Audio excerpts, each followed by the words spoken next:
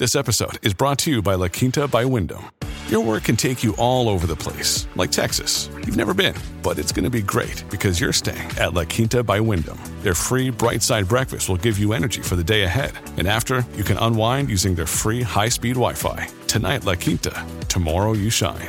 Book your stay today at lq.com. This episode is brought to you by Shopify.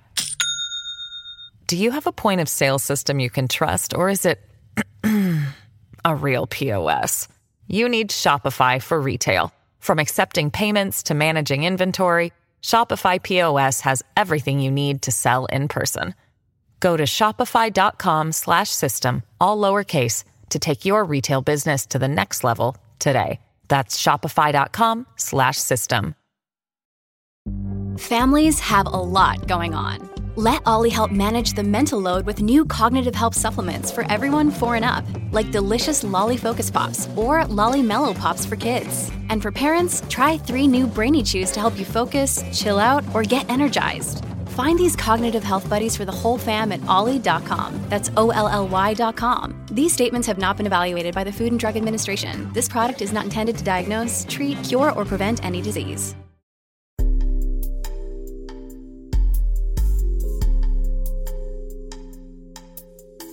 Welcome back to New Books in Gender Studies.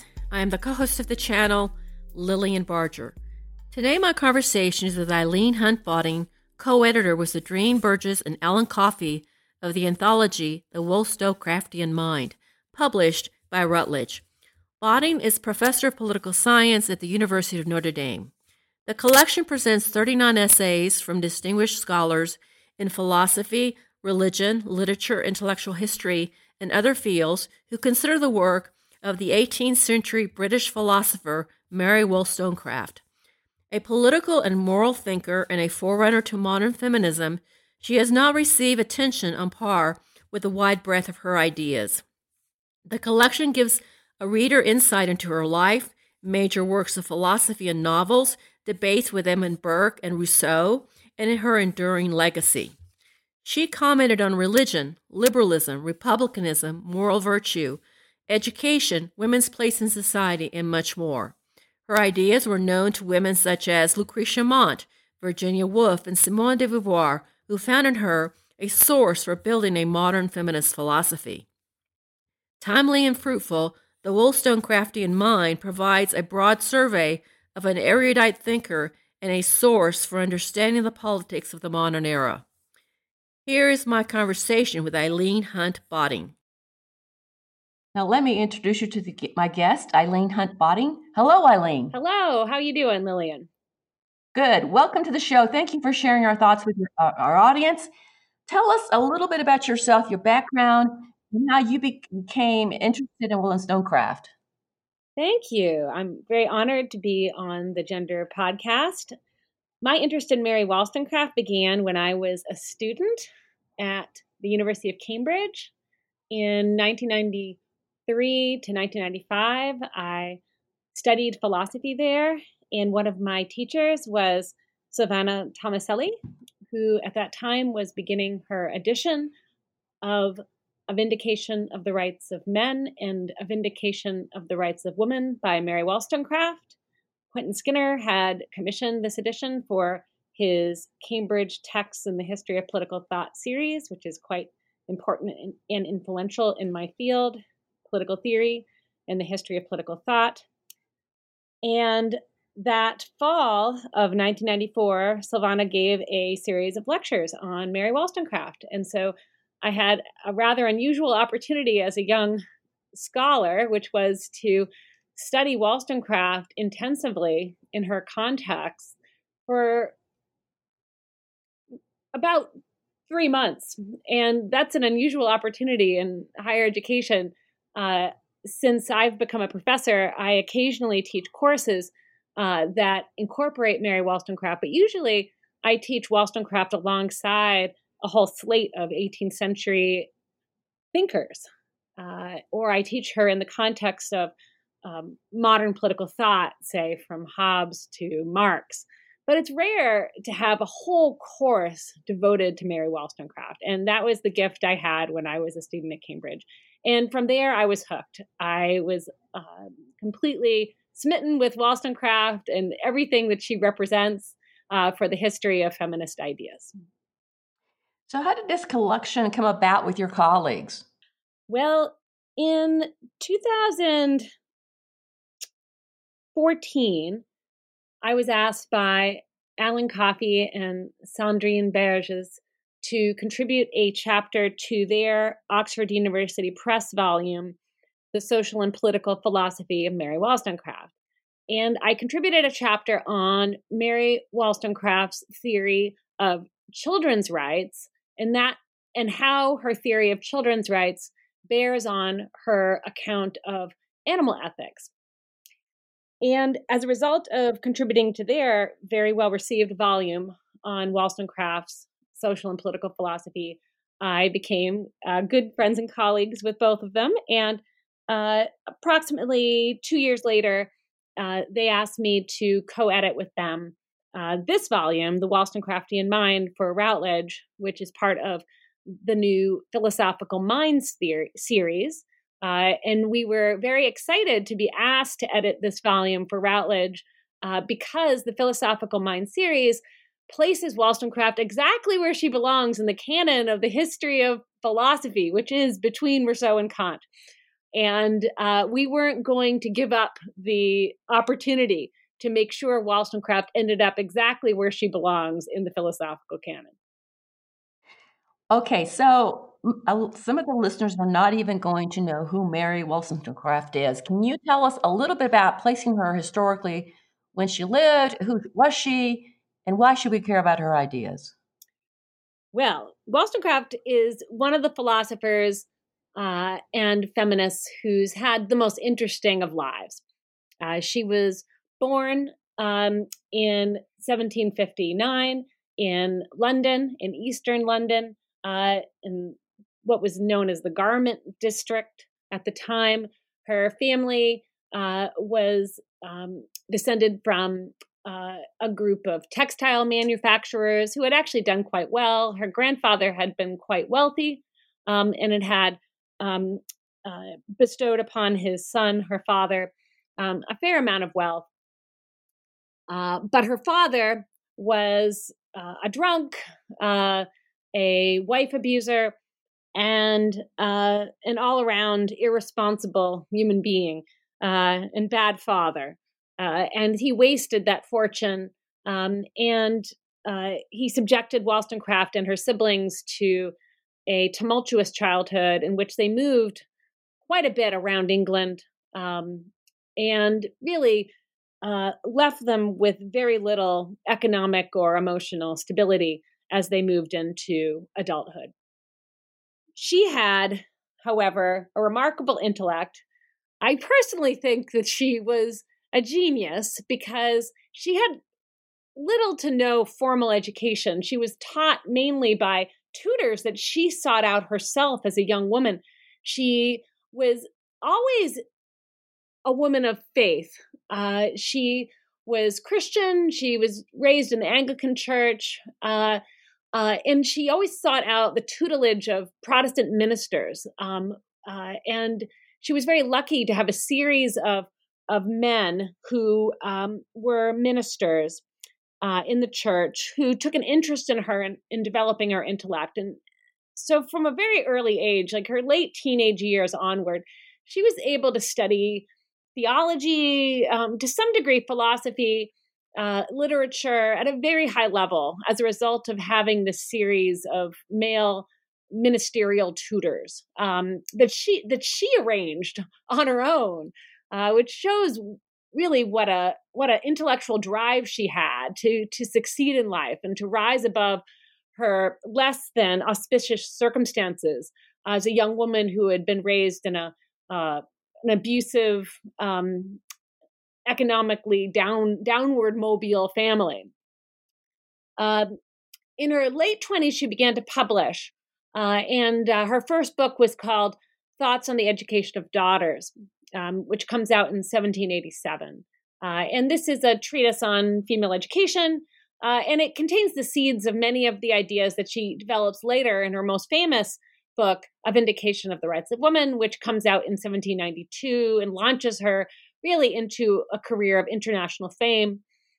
Now, tragically, of course, she died at the age of 38 in 1797, just 11 days after giving birth to her daughter, the future Mary Wollstonecraft Godwin Shelley, the author of Frankenstein. So her life is interesting on multiple levels from a gender studies perspective. She herself, as a young woman, overcame many obstacles to intellectual and academic and writerly success. She published some of the most important books in the feminist tradition, including A Vindication of the Rights of Women from 1792 and her final incomplete novel that was published posthumously, Maria or the Wrongs of Woman, which is often described as the first feminist novel. And then third, to top it off, she gives birth to none other than the author of Frankenstein, which is rightly understood as another one of the first and most important feminist novels. Okay, let me ask you about Wollstonecraft's education. As you're talking about, it was sort of ad hoc. She kind of did it herself with help from other people that she sought out.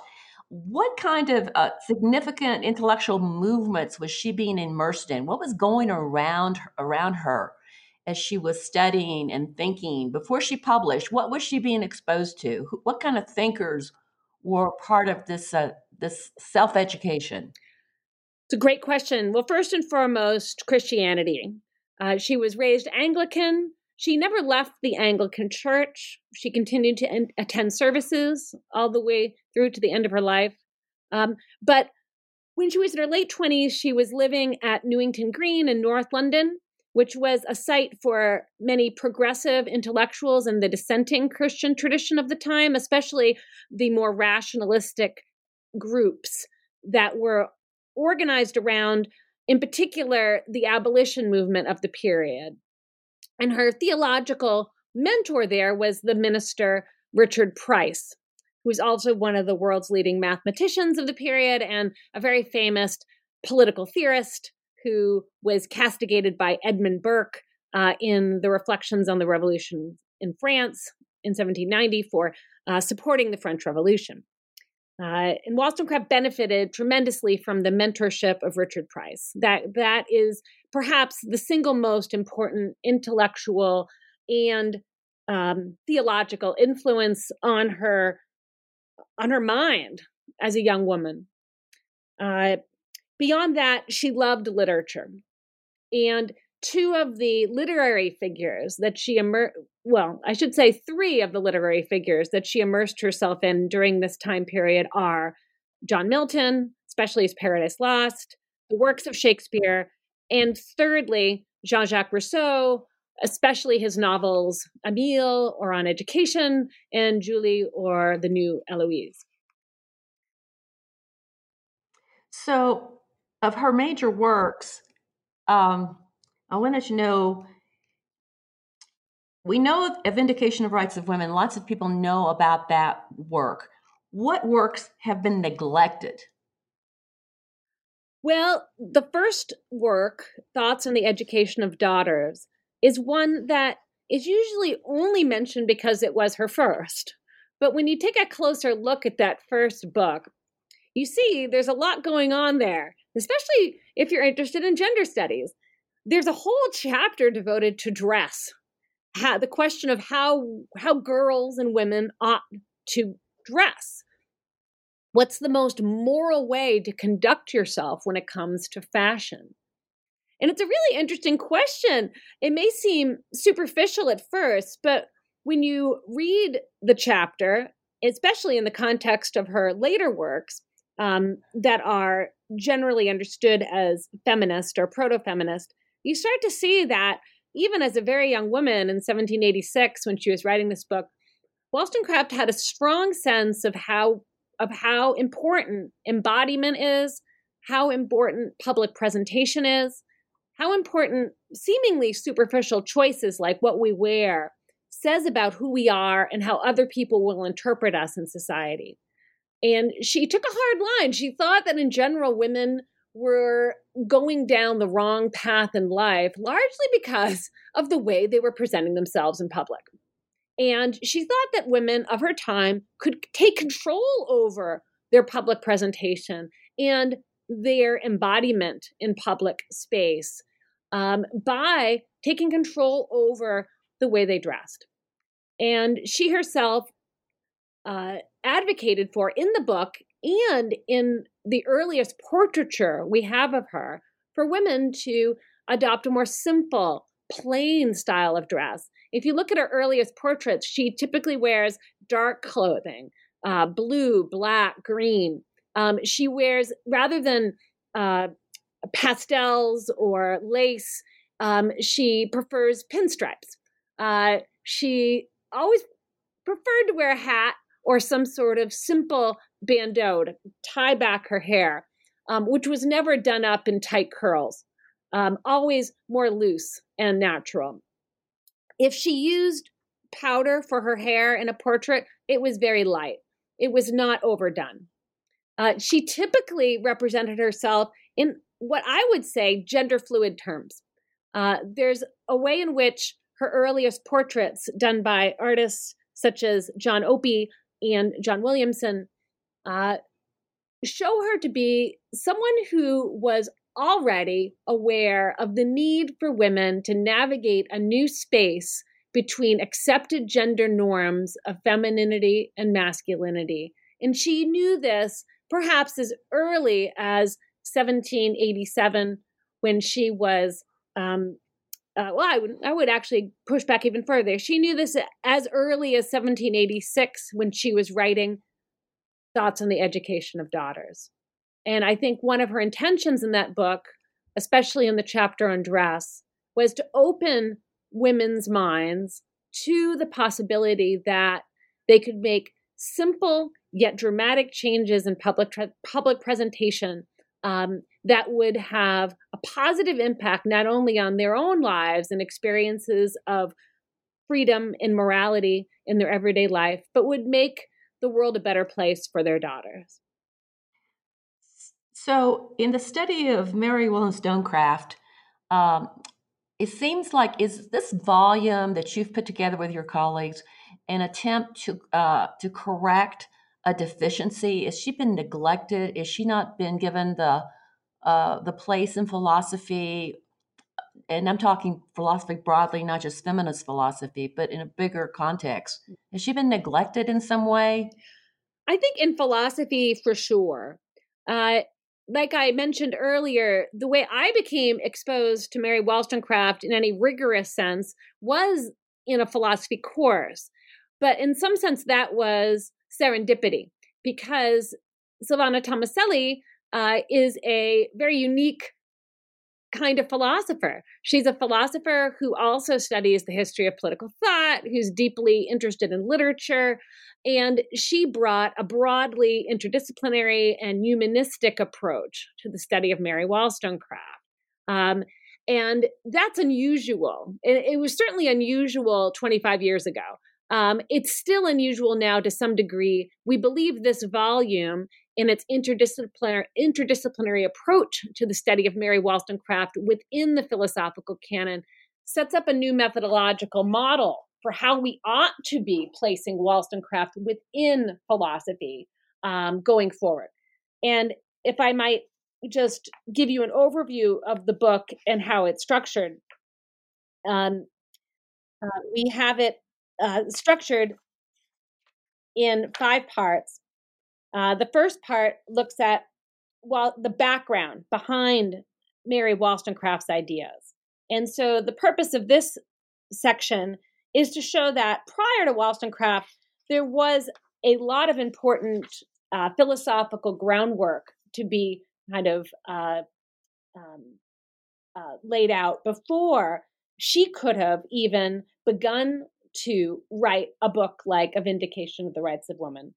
So we begin with a chapter by Karen Green on the defense of women, which is also known in the scholarship as the Querelle des Femmes, a debate on women and the equality of the sexes, which had been going back in European philosophy to France in the early 1400s, when Christine de Pizan wrote books such as The Book of the City of Ladies.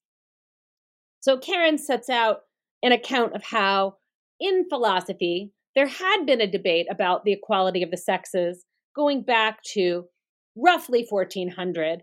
But this debate was constrained within court societies, convents, and among those people lucky enough to have the education and the privilege to debate such lofty ideas, which were not the focus of philosophical work. And so there was this earlier tradition of engaging the question of women's relationship to men and women's equality with men, especially when it came to the intellect. But it was one that was quite rarefied and marginalized within the canon of philosophy. And don't you have to have certain events, like you've got to have the Enlightenment and the idea that man, the male, has rights before women could even begin to claim rights for themselves. People didn't think in terms of rights in the medieval period, for instance. For sure. There are very few examples of philosophers in the medieval and Renaissance, and even the earliest part of the early modern era, who really applied the concept of rights at all to women. I've written a little bit about this in my book, Wollstonecraft Mill and Women's Human Rights. And I find a few examples of philosophers.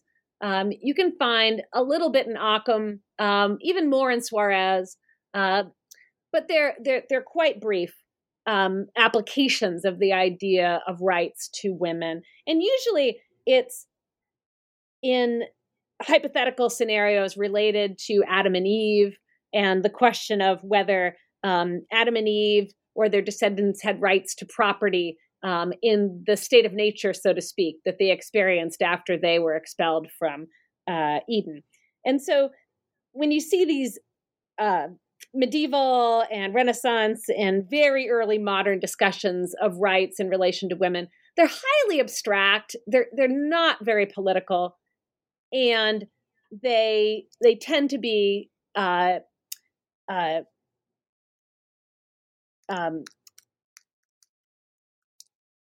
not particularly concerned with the rights of women in any robust sense. Okay, so this collection that you have here, like you said, it's divided into 5 parts, and there's a part where we get into the interlocutors, the people that she was debating with, either in print or in real life. I don't know if she ever met these people, but can you talk about some of her debates, like with Rousseau and Kant and Burke, especially Burke? We know about Burke. What were some of her? Some of those early people, and then the people who came after her, who also used her ideas that you meant your volume mentions, like Jane Austen and Harriet Taylor and Virginia Woolf. So people before her, during her time, and after her have in some way engaged with her. Can you talk about her? Those interlocutors. Sure, absolutely. Yeah. So after part 1, which lays out the intellectual sources for Wollstonecraft, including the Querelle des Femmes, the social contract tradition, rational dissent of the sort that Richard Price introduced her to, the Scottish Enlightenment, and then revolutionary ideas of the American and French revolutions. We have part 2, which covers her major works, some of which I've already spoken about: her vindication of the rights of men, her vindication of the rights of women, her educational works, her novels, and her epistolary and historical writings. Then we turn to the question of her engagement with other philosophers and how other philosophers engage with her. And in part 3, we have a long list of her interlocutors. And by interlocutors, we mean those philosophers that she engaged with while she was alive. And those include Rousseau and Kant and Burke and Macaulay and her second husband, William Godwin. And those thinkers, writers, philosophers who engaged with her philosophy after she died.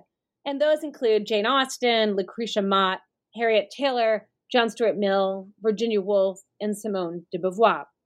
Now, this list was not meant to be comprehensive. It was meant to actually give people more of a sense of the milestones in the philosophical dialogues that generated Wollstonecraftian thought.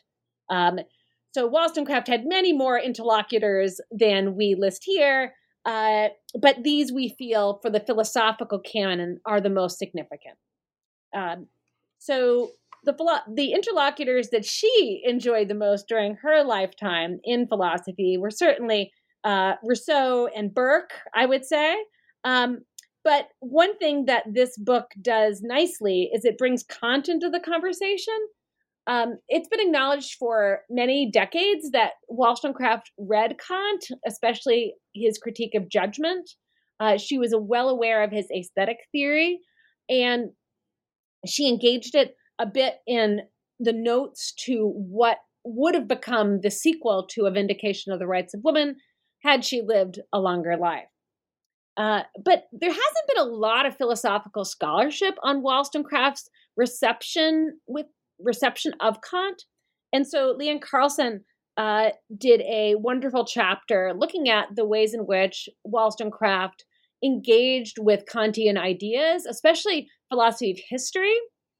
And so I think that scholars will find that chapter of great use because it is giving us a window into Wollstonecraft as a true 18th century philosopher engaged in many of the same questions that Immanuel Kant was, including what is the nature of human progress and how should we respond to seismic political events such as the French Revolution, as we're thinking about the way that politics should evolve going forward towards more Republican/democratic regime types.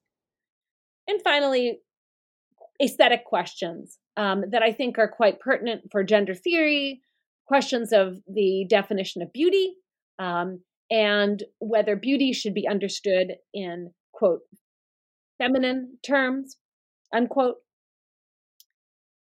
So I find that Leanne's chapter is one of the more revolutionary in the whole book for the good work she did to recover Wollstonecraft's philosophical relationship to Kant. Now, how was she received at her time? In her time, how was she viewed? What was her reputation and her reception? Yes, thank you. That's a great question. She was reviewed quite positively from the beginning. There's been a tendency in past scholarship on Wollstonecraft's reception to, I think, overplay the negative reviews. Those of us who are academics know that it should be expected that you will receive criticism once you publish something in the public sphere. I think I read recently some writer who said that you shouldn't publish anything unless you expect to be criticized. And I agreed with that point. I think Wollstonecraft did too. I think she went into her published writing career expecting to be criticized. And I don't think she ever shied away from it. That said, if you look at the things that reviewers and critics said about her, in general, they were quite respectful of her intellect and her intellectual contributions. I recently edited for Bloomsbury Philosophy a book, Portraits of Wollstonecraft, which offers a kind of global reception history of Wollstonecraft from 1785 to the present. And I went back and I reread most of the early reviews of all of her major published works. And I looked at her reviews not only in London, where she was based, but in France, Spain, Germany, the United States, and even Jamaica. And I read those reviews, and I was struck by how positive they were overall, even if they offered slight criticisms or were maybe surprised by how confident she was as a female critic of leading philosophers such as Jean-Jacques Rousseau and Edmund Burke. Most of her reviewers left their reviews on a note of respect. Respect for her as a woman who dared to engage some of the greatest minds of her time, dared to engage some of the most vital political debates of her time, especially in the wake of the French Revolution. The question that she got the most press for immediately after the publication of both of her political treatises, A Vindication of the Rights of Men in 1790 and A Vindication of the Rights of Women in 1792, was the way she engaged the question of who should have rights. A review I found in a Kingston, Jamaica newspaper in early 1791, February, March 1791, embraced her critique of Edmund Burke's Reflections on the Revolution in France, praised her for it, provided extensive quotations from her treatise, including some of the anti-slavery passages from that work, some of her clearest statements of her abolitionist principles, and published them in a widely read Caribbean newspaper just months before the Haitian Revolution. And when I came across that review, I thought Wollstonecraft was immediately understood, not only in her home country, not only in her home city of London, but around the world, as a revolutionary theorist of rights whose ideas had immediate applications to questions such as abolition and whether rights should be extended to groups that had historically been denied them, not only women and the poor, but also Blacks and former slaves. Now, we know about her husband, Godwin, who published a memoir of her after her death. And the story, as the story normally goes, that memoir really sort of soured people on her and kind of put her in a position where people didn't think about her much after that.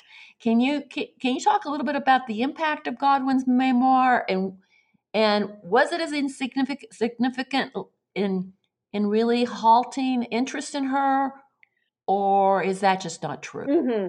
Well, this is the big question I've been working on for about 20 years now, and I can say with confidence that this is a myth that needs to be busted.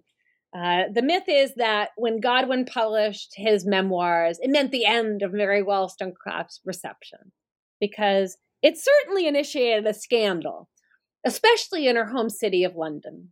London was quite a small town at that point, and especially in intellectual circles, Wollstonecraft was well known. And so when the memoirs was published there in 1798, just a few months after she died, the book was a raging success. It was read by all the leading writers of the period. We have records of Wordsworth and Coleridge reading it very soon after it was published, for example. And her friend Mary Hayes read it and then wrote her own competing account of Wollstonecraft's life that was published in 1800 and also translated into French in 1802. So Godwin's memoirs was certainly very influential, especially among the London literati of the period. But that doesn't mean that it squashed her reception. I actually think what it did is it made her even more famous, even more well-known, and an even more magnetic figure for those writers and thinkers of the time period who are interested in questions of especially women's rights, abolition in general, and in the development of new gender norms for men and women, in particular through rethinking habits of dress, but also more broadly rethinking the way education was performed for both boys and girls. And so what I've noticed is that Godwin's memoirs certainly created a scandal because it was quite transparent in recounting the details of Wollstonecraft's life, especially her love life, prior to her two marriages. Wollstonecraft had two marriages. The first marriage was what was called a Republican marriage. It was to the American trader and businessman Gilbert Imlay while she lived in Paris in 1793 to 95. And it was Republican in the sense that it was a common law marriage. They never had a formal ceremony as far as we know, although we don't have evidence to the contrary either. We've never found a marriage certificate. We do know that Imlay recorded her as his wife with the American embassy in London in order to protect her because she was technically an enemy of the French state, given that she was British. So he registered her as his wife. And while they were together, she always referred to herself as Madame Imlay or Femme Imlay. She loved Imlay deeply. As her friend Mary Hayes would later recall, she loved him. And Mary Hayes puts loved in italics to underscore just how deeply she felt about Imlay. And as Godwin recounts in his all too transparent memoirs of her life, when the relationship broke up in 1795, Mary Wollstonecraft tried to commit suicide twice, even though she had a toddler with Imlay. And this is the great tragedy of Mary Wollstonecraft's life, perhaps second only to her eventual untimely and tragic death at the age of 38 due to natural causes. The biographer Claire Tomalin pointed out in her classic study of Wollstonecraft's life that Wollstonecraft's two suicide attempts in 1795 were like her first and second deaths. And her third death comes in 1797, her third and final death of sorts. But one thing I've noticed is that when you look at her international reception, beyond London in particular, you see that the memoirs were quite popular around the world, especially in continental Europe, Latin America, the United States. And they didn't generate the scandal all the time that they did back home in London.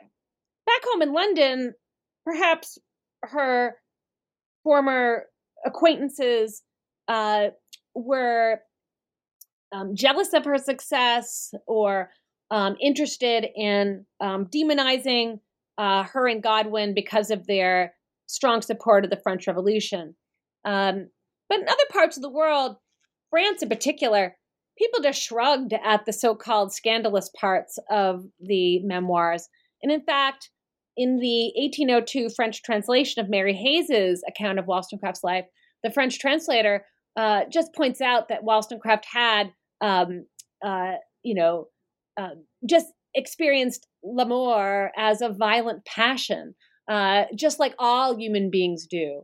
So in other words, from the French perspective, Wollstonecraft was not extraordinary or different or scandalous for her experiences of love, but rather all too human for them. This episode is brought to you by Shopify. Do you have a point of sale system you can trust, or is it a real POS?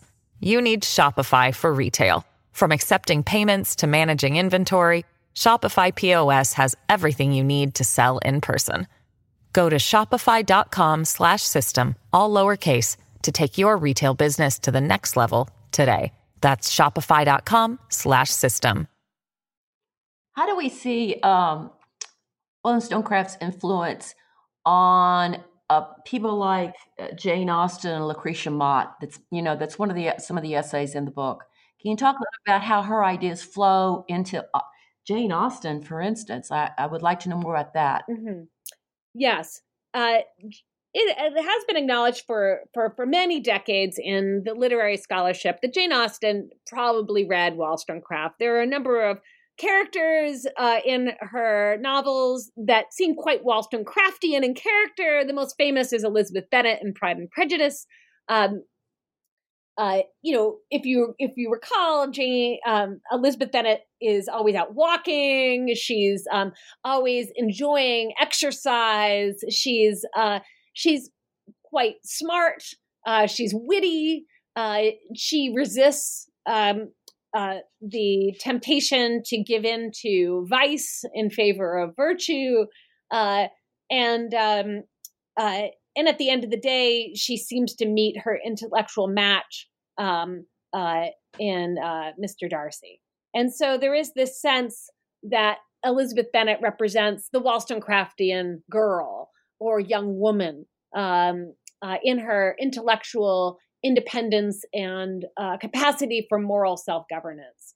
And so the philosopher Alistair MacIntyre makes this point in After Virtue, that that Elizabeth Bennet is exemplary for her virtues. And MacIntyre compares Jane Austen with Aristotle in the way that she depicts characters like Elizabeth Bennet. But what Madeleine Cronin does in her chapter in The Wollstonecraftian Mind is to point out that Wollstonecraft, in many ways, had an Aristotelian account of the virtues, which seems to inform Jane Austen's depiction of characters like Elizabeth Bennet. So if you read chapter 7 of A Vindication of the Rights of Women on modesty, you'll see that Wollstonecraft defines modesty in Aristotelian terms. This is a point that Sandrine Berges has made in some of her philosophical writings on Wollstonecraft.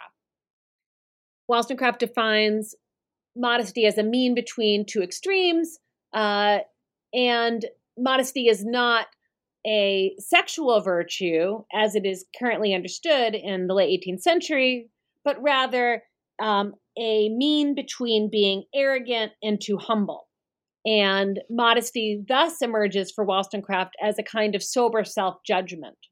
And this kind of sober self-judgment allows people, whether they're women or men, or whatever social status they may have in society, to exercise prudence in how they relate to other people.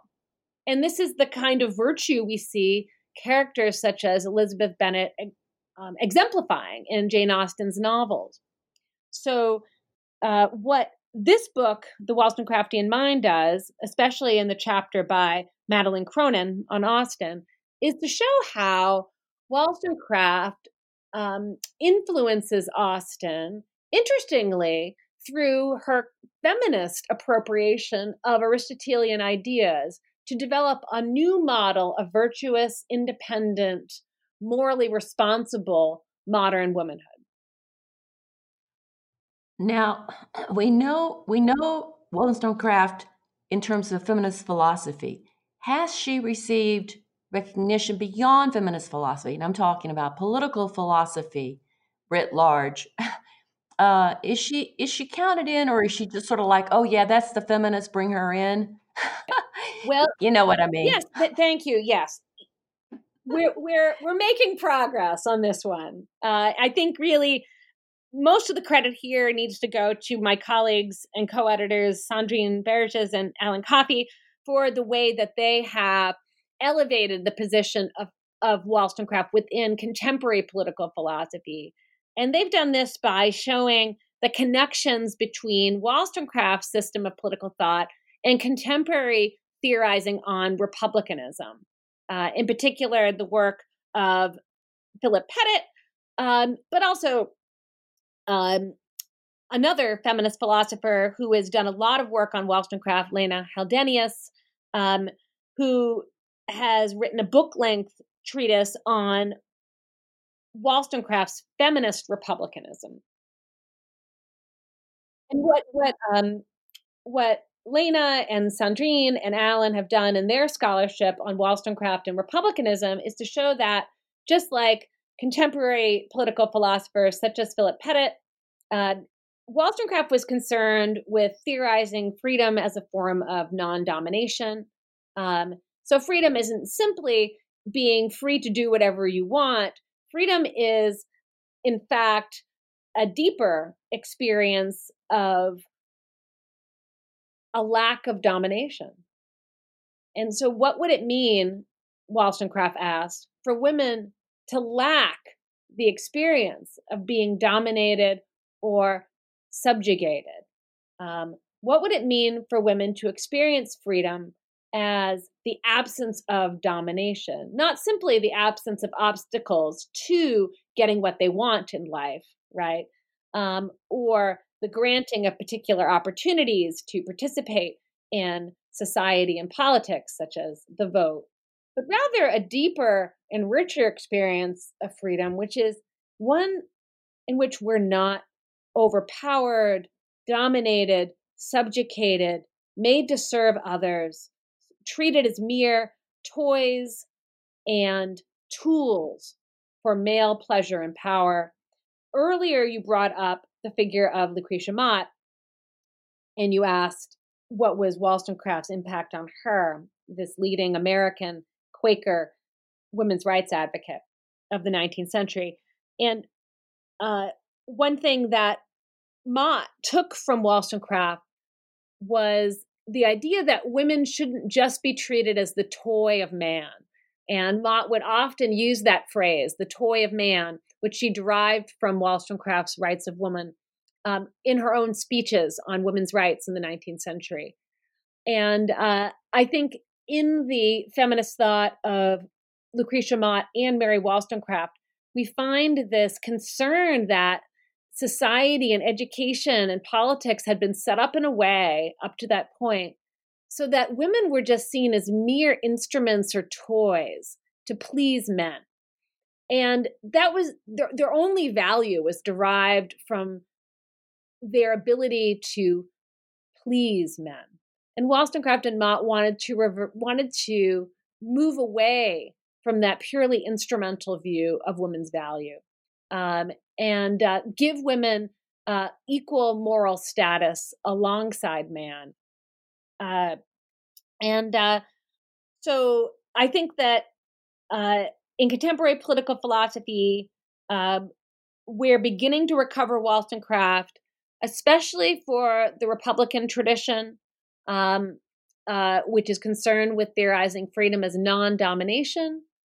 But before that, we had a tradition of reading Wollstonecraft as a harbinger of liberal feminism as well.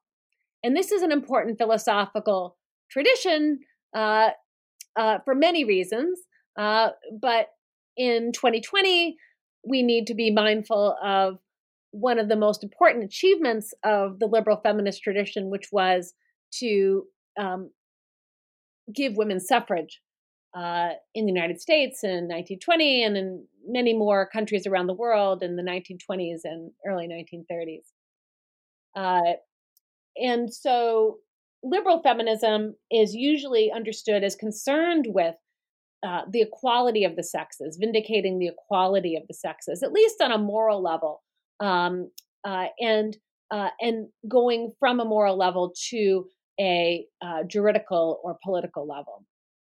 And so Wollstonecraft is widely understood as a pioneering figure in the development of equality or liberal feminism, oriented around the political realization of men's and women's equal status as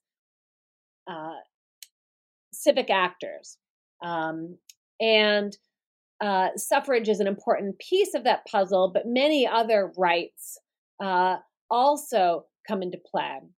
And one thing that the 19th century women's rights advocates like Mott did very well was to highlight how important it was for women to have a whole slate of rights that enabled them to act as civic equals alongside men in society.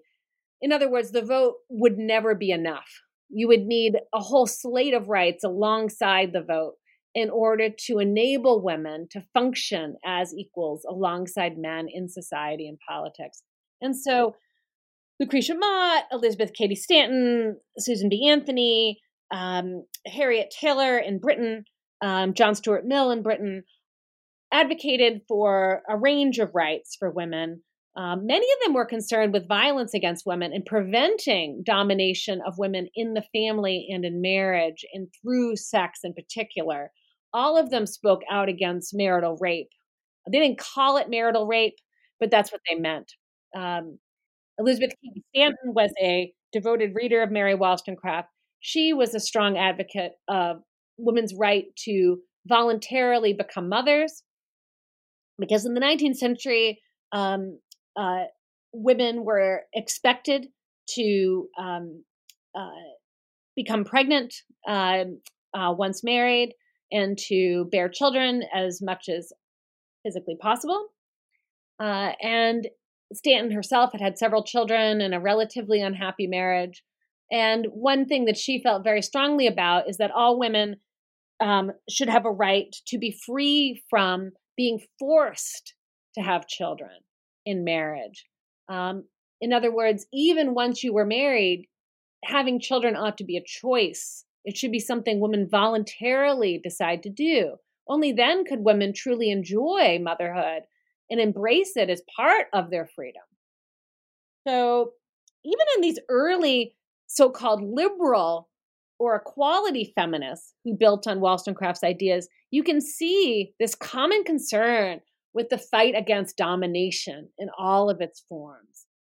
They were all concerned with the injustice of domination. And they prescribed different remedies for this injustice, but they all had this as a common denominator in their political philosophies.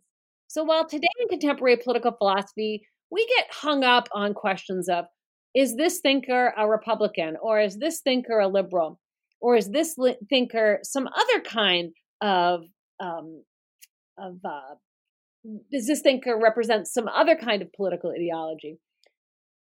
I think what Wollstonecraft teaches us is that these contemporary labels sometimes are too narrow to really capture the richness of a particular thinker's worldview. I think we can find elements of liberalism, elements of republicanism, elements of feminism in Wollstonecraft's thought. And Wollstonecraft can speak to the debates we have in contemporary political philosophy on these different topics. But to assign one label to her, I think, does the richness of her worldview a disservice. Okay, Elaine, I have another question that I want to hit before we run out of time, and that's the question of, you talk about her defining freedom as non-domination, and in what you've talked about is basically about women's having freedom, being individuals recognized with rights, and that's all great. But I wanted to know what her vision was of the relationship, a non-domination freedom that was in relationship with the other. In other words, what was her vision of friendship between men and women, love between women and women, and marriage? What was her vision of that? Mm-hmm. Yeah, it's a great question. And this is obviously a central topic for gender studies and feminist ethics and political philosophy. I think Wollstonecraft is one of the first and most profound philosophers of the family. I think she's one of the first philosophers to take a really holistic look at the family and to think of the family and all of its component parts and relationships as part of politics itself. And so not to separate the family from politics, but rather to look at the family as integrated within the broader political community. And I think for that reason, I think she can be a wonderful resource for feminist philosophers today. Her own view was that the family ought to be as egalitarian as possible. It could never be perfectly egalitarian. I think she was quite realistic about this. She was aware as a teacher, as a governess, as a mother of children, that children are highly dependent upon adults for care, for survival, for education, for love, and that there would always be an inequality between adults and children and parents and children, at least for a time, not permanently. And I think one of the more interesting aspects of her philosophy of the family is the way she theorized the parent-child relationship as one that evolved over time and developed into an equal friendship. And in chapters 10 to 11 of A Vindication of the Rights of Woman, she sets out a beautiful theory of how the parent-child relationship ought to evolve over time. When children are young, they need to be provided their rights to care and education by their parents, no matter whether their parents are their biological parents or their adoptive parents. It doesn't matter. If you are primarily responsible for that child for whatever reason, you have an obligation, a duty, a fundamental, irrevocable duty to provide care and education to that child. When that child grows up and matures into adulthood, there's a moment when parent and child ought to be equal. When the child has been raised properly to go into adulthood with the kind of emotional maturity and gratitude that we all hope our children acquire, that child ought to look at their parent as an equal. And they ought to feel freely that they would like to be friends with their parent and vice versa. And so she hopes that when we all enter into adulthood, we will freely choose to befriend our parents and to respect them as equals for the remainder of our lives. And that when our parents are old and need our help, as we needed their help when we were young, that we will freely choose to care for our parents in their old age. So there's this wonderful image of the parent and child relationship beginning on a slant where the child is at the bottom and the parent is at the top of the slant. But that slant gradually turns so that it is so that both parent and child stand on an equal platform in the child's early adulthood. And then eventually the slant turns again so that the child is in the position to care for the parent when the parent needs that care in their old age. So Wollstonecraft's general theory of the family is that it ought to be as egalitarian as possible and should enable egalitarian, respectful, moral relationships between parent and child, between husband and wife, and between siblings as much as it is practically possible in this world. So, can you talk a little bit about her view of marriage and her view of how people should enter into marriage, how people should leave a marriage? Can you talk a little bit about that? You know, we use the term free love, which, people don't really understand what that means because they think the worst. But, instead of being married for compulsion or for economic reasons or arrangements, that it should be strictly a love relationship. How does she line up with that? Yes. Well, as I mentioned earlier, her first marriage was technically a Republican marriage or a common law marriage, and in which both parties had the freedom to exit at any time. And that's what her first husband did. Imlay just left her for another woman. He fell in love with somebody else, an actress, and just left her behind. It was really cruel what he did. She was deeply in love with him. And he left her behind in France with a baby in the middle of the coldest winter on record. She at one point thought she was going to die. It was so cold. I mean, she actually made plans for her baby to be cared for by another family. She was so convinced she would die. And that time in her life is absolutely heartbreaking because she soon after that point, she attempted suicide twice as a result of feeling abandoned by her first husband. So Wollstonecraft knew firsthand the danger and risk that a woman of that time took when they married for love. But she also knew the danger and risk women took when they didn't marry for love, when they married because the marriage was arranged, when it was arranged for primarily financial purposes, whether that was in a family from a lower class background or whether that was an aristocratic family. Marrying out of pure financial interest often led to loveless marriages that were abusive or neglectful or just intolerable, and it was very difficult in that time period for anyone to get a divorce in England.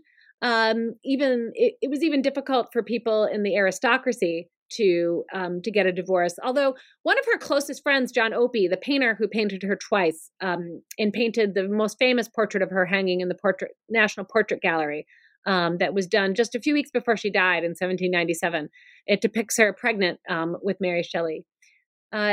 John Opie had just been divorced in the year 1795, the same year that 1796. He had just been divorced in 1796, the year after Mary Wollstonecraft split with Gilbert Imlay. And I think one reason why they bonded as friends at that point in their life, and one reason why we get such a beautiful portrait of her from him in 1797, is that I think they really understood the pain of going through a divorce in that time period. It was absolutely devastating. It was still socially taboo. Whether you were a man or a woman, it was not easy. And so Wollstonecraft had quite a realistic and painful experience of the difficulties of marriage and divorce or separation. And she dramatized these difficulties in her final novel that was left unfinished upon her death, Maria or the Wrongs of Woman. And in that novel, the lead character, Maria, tries to gain a divorce from her abusive husband, who's locked her in an insane asylum and stolen her baby from her, exercising his powers of coverture over her. And she still fails to get a formal divorce from him. She gets at best, I think, what was called a separation of bed and board. In other words, she gets permission to live apart from him, but does not get completely freed from his legal power over her. And but at the very end of the novel, she left a few endings. We don't know which ending she would have chosen had she lived and finished it.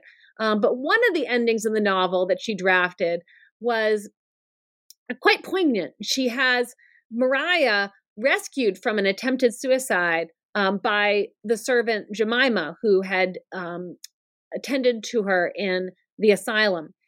And Jemima reunites the revived Maria with her infant daughter. And then the three of them leave the asylum together. And most feminist scholarship on the novel for many decades now has pointed out that this is, in many ways, the imagining of a new feminist form of family life, one in which women take control over the family through their friendship or bond with one another over the fact that they have been oppressed in past patriarchal forms of marriage and family life. Jemima and Maria thus represent a new kind of marriage. Some scholars have even called it a lesbian form of relationship, even though that sexual dimension is not explicitly expressed in the novel.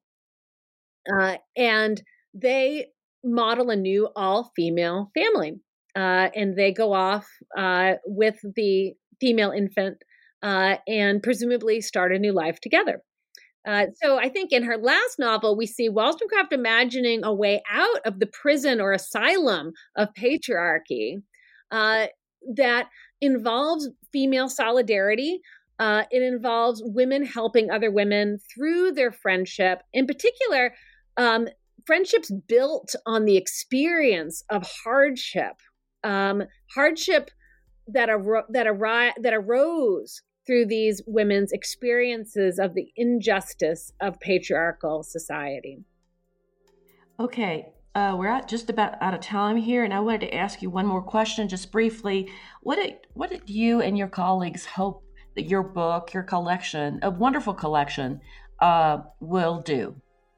Well, we hope it'll put Wollstonecraft on the map in philosophy in particular, but we also hope that it will show that Wollstonecraft is relevant for a variety of fields. Anyone who does feminist theory, anyone who does gender studies should take a look at this book. The last 2 sections of the book are almost exclusively on Wollstonecraft's legacies for feminist philosophy and gender studies. In some way, shape, or form, each chapter addresses Wollstonecraft's multifarious legacies for theories of gender, feminism, and conceptions of womanhood from her time to ours. Well, thank you so much, Eileen. And thank you to our listeners for tuning in to another edition of New Books in Gender Studies. This is your host, Lillian Barger.